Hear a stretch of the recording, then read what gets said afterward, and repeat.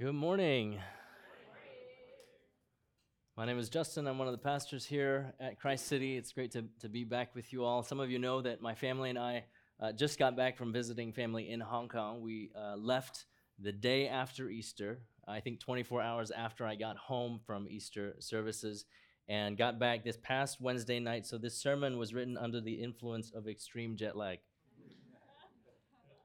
Our trip to Hong Kong was the first time back in 5 years. It was the first time back since the pandemic. It was the first time for my parents to meet our 2-year-old daughter, Catherine. My eldest brother, Clem, and his family, who live in Australia, came at the same time as well. It was the first time for them to meet both of our kids, and for some of them to see Carolyn for the first time since our wedding. And it was our first time traveling to Hong Kong, a 24-hour journey each way with 2 young kids. There were a lot of firsts, and a lot of firsts in a long time, and thus there was a lot of expectation and excitement. But let me recommend to you, if you should ever find yourself working on staff at a church, do not plan a big international trip with young kids right off the back of the busiest weekend of your year. That's just free advice for you. You will be busy, you will be tired, you will be stressed. An undue burden of preparation and planning will fall on your partner, and you may not have the energy to be excited.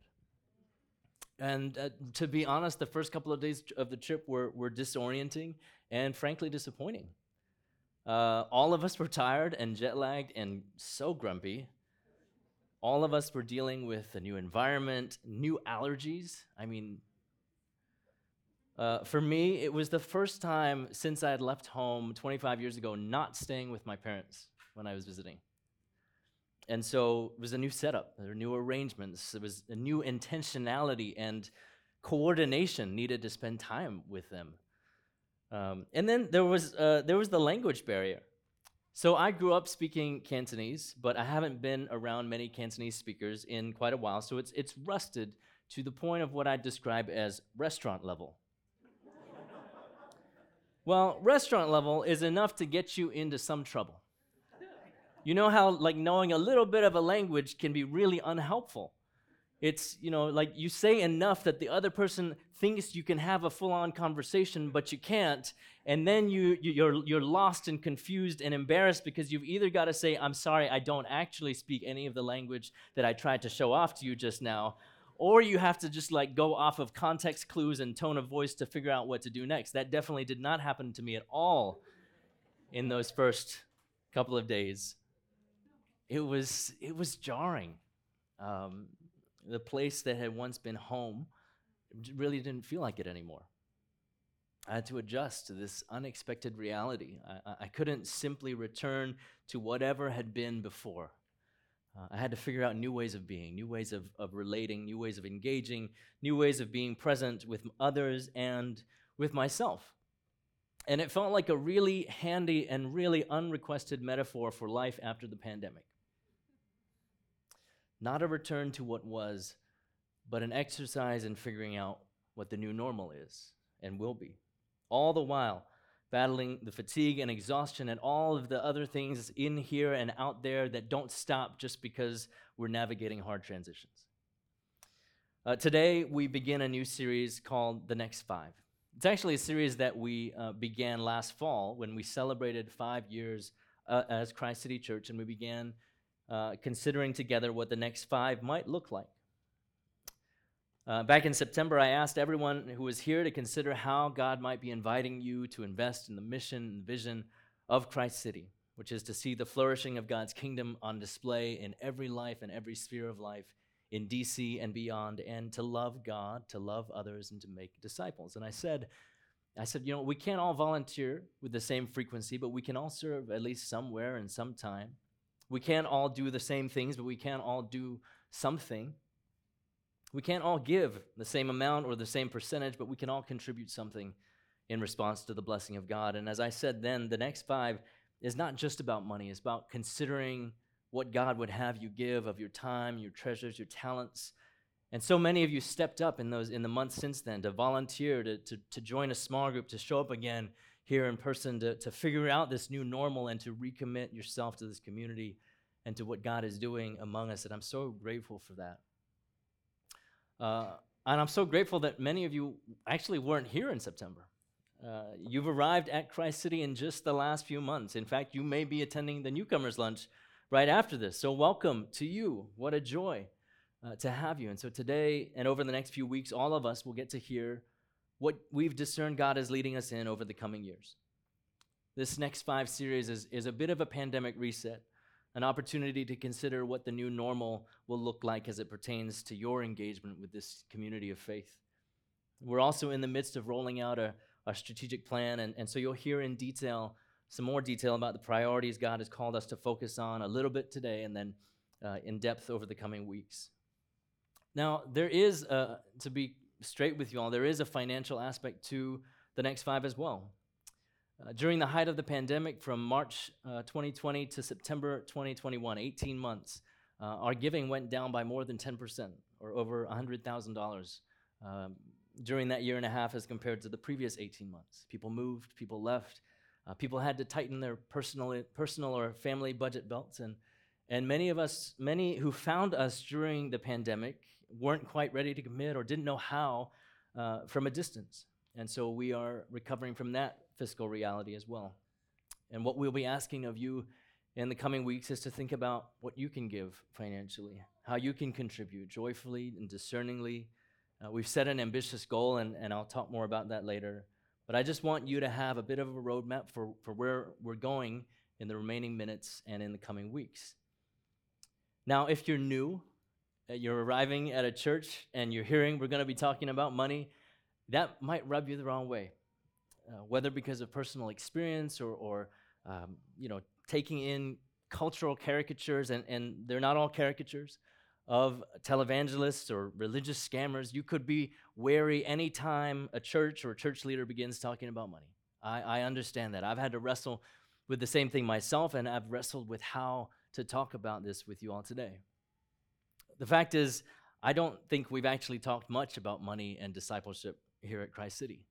This is maybe only the second time in 13 years of ministry that I have preached about money, which is an indicator of just how wary I have been of the ways preachers have abused the scriptures to make themselves rich.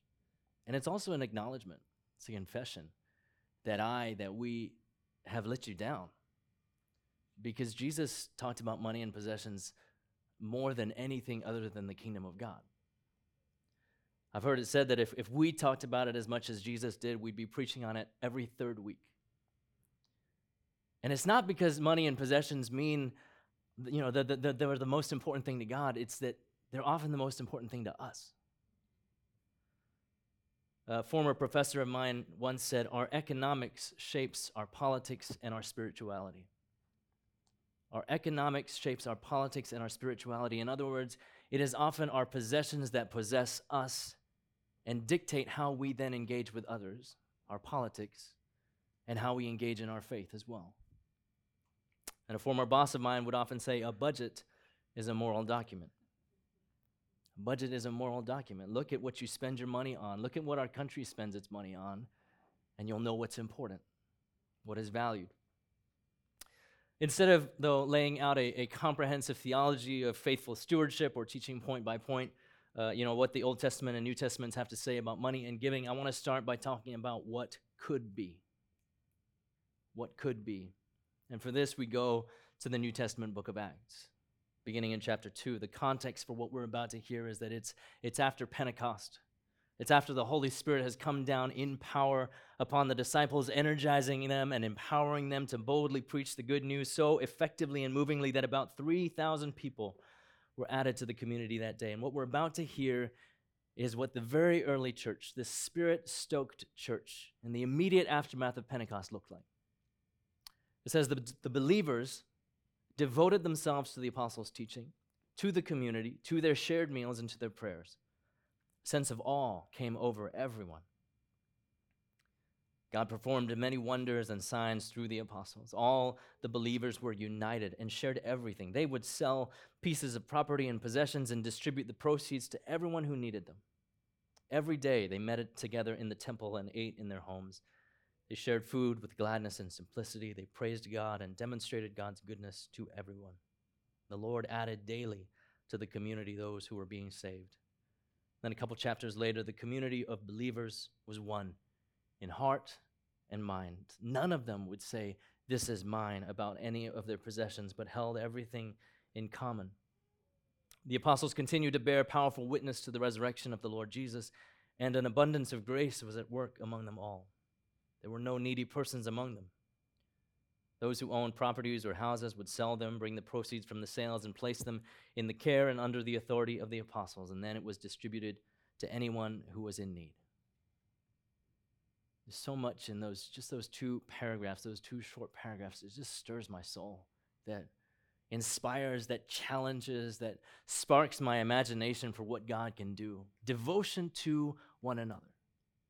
Unity of heart and mind. Signs and wonders, the radical prioritization of people over possessions. There were no needy persons among them. Demonstrating God's goodness to everyone. What we see is a picture of what was and a picture of what could be. Now, I'm not asking for us all today to pool our resources and start a commune, though some in history have done so and done so as a powerful witness. I don't intend for us to have today a conversation about the feasibility of that financial model in the capitalistic and individualistic age in which we live, although that would be a fascinating dialogue. What I want us to note today is how God drew together many different people into a new community. A new community that would serve as a witness to the gospel. There would be a sign, that would be a foretaste of God's kingdom, God's good kingdom, not just by the words that were spoken and preached, but also by the embodied way of life together, this drawing together into a commonality, into a communality. What we're told in Acts is that there were people from all over the known world that were gathered in Jerusalem for the festival of Pentecost. It was people from all over the known world who came to believe in Jesus, who became part of this new faith experiment. Here in Acts, we see this first multi-gathering, this body of believers cutting across culture and gender and race and class, drawn simply and undeniably toward the good news of a risen Christ and the kingdom of God they so desperately desired, and therefore also drawn to one another. Theologian Willie Jennings writes, the space of this common was where life stories, life projects, plans, and purposes were being intercepted by a new orientation. This common is created by the Spirit. How could the things they held dear not be drawn toward the common, this new gathering, this ecclesia, this Greek word for church? Time, talent, and treasures, the trinity of possessions we know so well, would feel the pull of this holy vortex.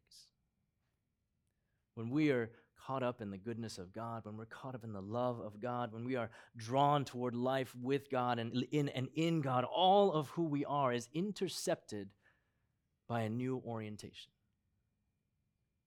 The question then becomes, how now does this time that you have, this treasure that you have, this talent that you have, how now does this reflect your love for God and your love for others? For those of us who call ourselves Christians, the question is no longer what can I do with what is mine, but rather how do I steward what is God's? How do I steward what is God's?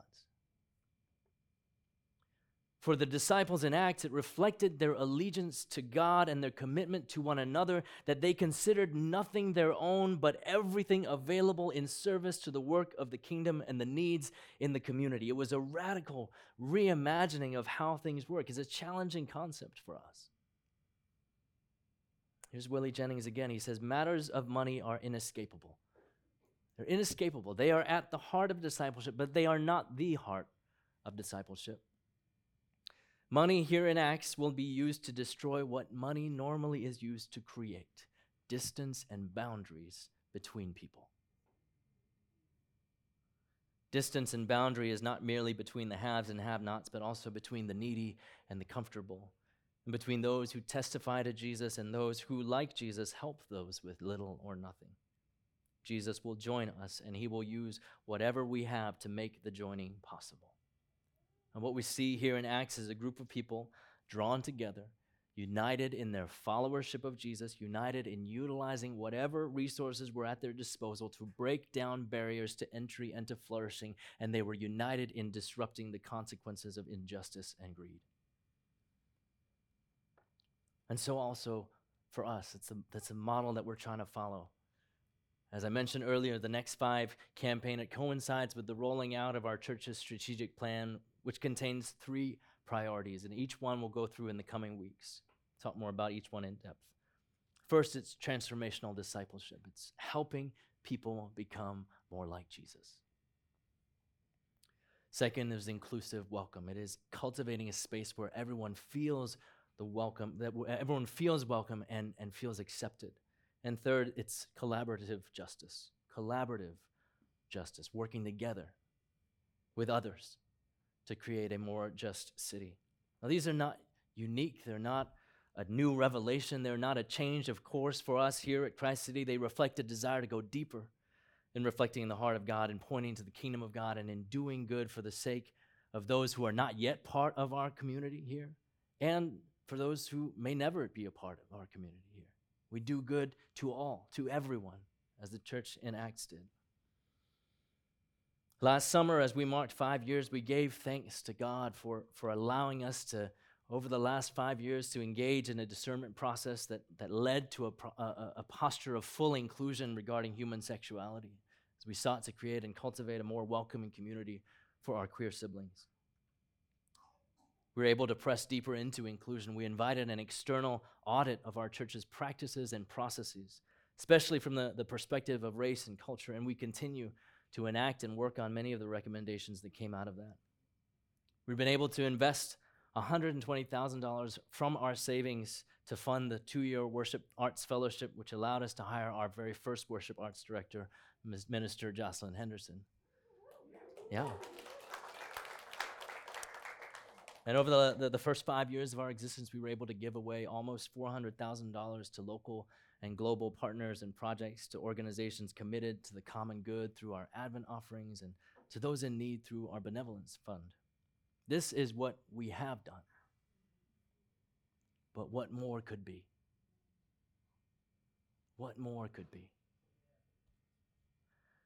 We've set an ambitious goal for this campaign, for this Next 5 campaign, of raising an additional $450,000 over the next 3 years, on top of our existing tithes and offerings.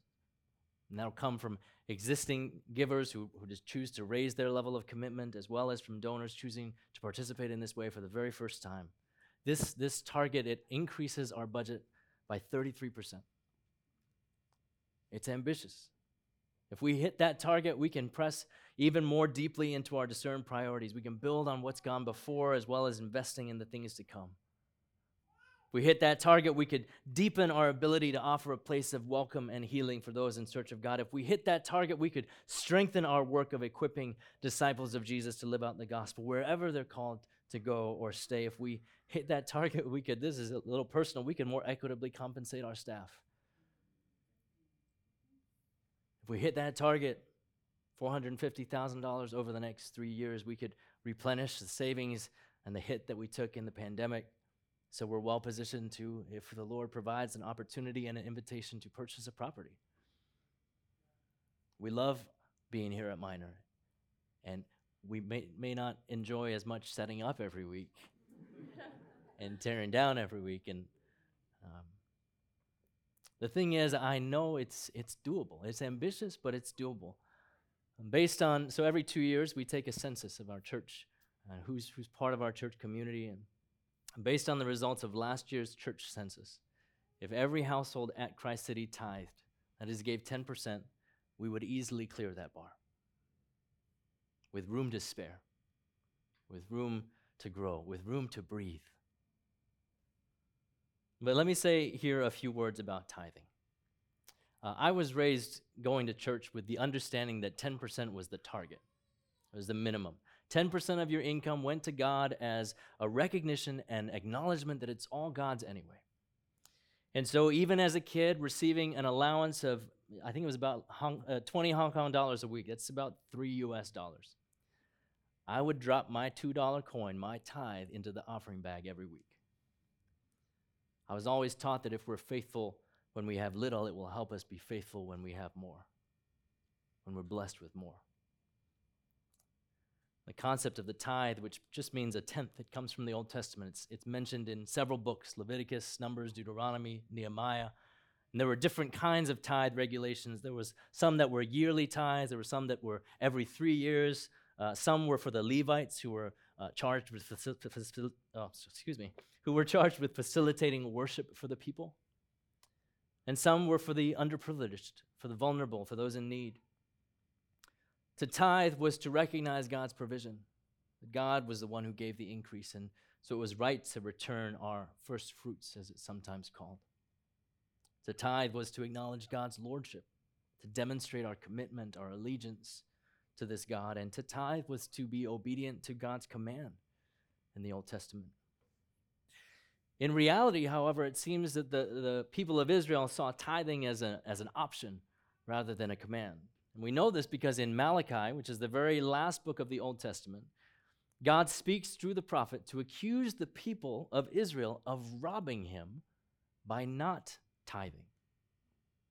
This is what he says in Malachi 3, verse 10. Bring the whole tenth part, the whole tithe to the storage house, so there might be food in my house. Please test me in this, says the Lord of the heavenly forces. See whether I do not open all the windows of the heavens for you and empty out a blessing until there is enough. Some translations have that last line saying, until there is no more need. Now, what's interesting here in this invitation from God is this line, this test me. This is one of the only places in Scripture where God invites a test. Elsewhere in the Old Testament, the command is, do not test the Lord your God. But that's a different kind. The kind that is prohibited is a word that conveys arrogance and cynicism and complaint. There is a different term that is used right here that is testing from a posture of honest doubt, with the intent to encourage and approve faith in God. The motivation is different. And so God invites it as an expression of faith in God, as a return to God, as a dislodging of what may well be central in our hearts and minds. That is the security and stability of having enough resources to fool yourself into thinking you are in control. To test God in this context is to accept God's invitation to bring the whole tithe, the whole tenth part, and then to see if God does not return blessing and goodness to you. The Old Testament scholar Minyan Jacobs wrote, "It is as if to say, you cannot lose by testing me in this." Now, I still remember how baffled I was when my dad, who was a New Testament scholar, told me that he didn't think tithing was a required practice anymore. I mean, Jesus mentions the tithing of the religious leaders, right? He condemns them for giving in a spirit of achieving the bare minimum while neglecting the weightier matters of justice and love. There are mentions in the New Testament of Paul taking up a collection for the poor and of churches sending money to a church in another region at a time of great famine. But as my dad explained it to me, it began to make more sense. With the coming of Jesus, Jesus who is our center point, Jesus who is the one through whom we interpret everything now and understand everything, the new law is love. Love is the new law, right? Someone asked Jesus about retribution for a wrong done. He said, it's an eye for an eye, right? And Jesus said, no, it's love your enemy. Some religious leaders criticized him for not observing the law and choosing to heal on the Sabbath, and he said, a person's life is worth more than the law. Love is the new standard. Love is the measure, and love always goes beyond the bare minimum. Love always goes beyond the bare minimum. Goes to generosity. Love goes to self-sacrifice. Love goes to meeting the needs. So maybe if you don't give at all right now, what it means for you to go beyond in love is to start. Start where you are. Maybe if you give sporadically, what it means for you to go beyond in love is to give regularly. to try that practice. Maybe if you give a little, shooting for 10% is the stretch. Maybe that is the sacrifice. And maybe if you already tithe, the Spirit's question is, what's next? There is no one answer. I believe and I trust that you all have the same access to the same Spirit and are motivated by the same love for the same God and for all of God's people.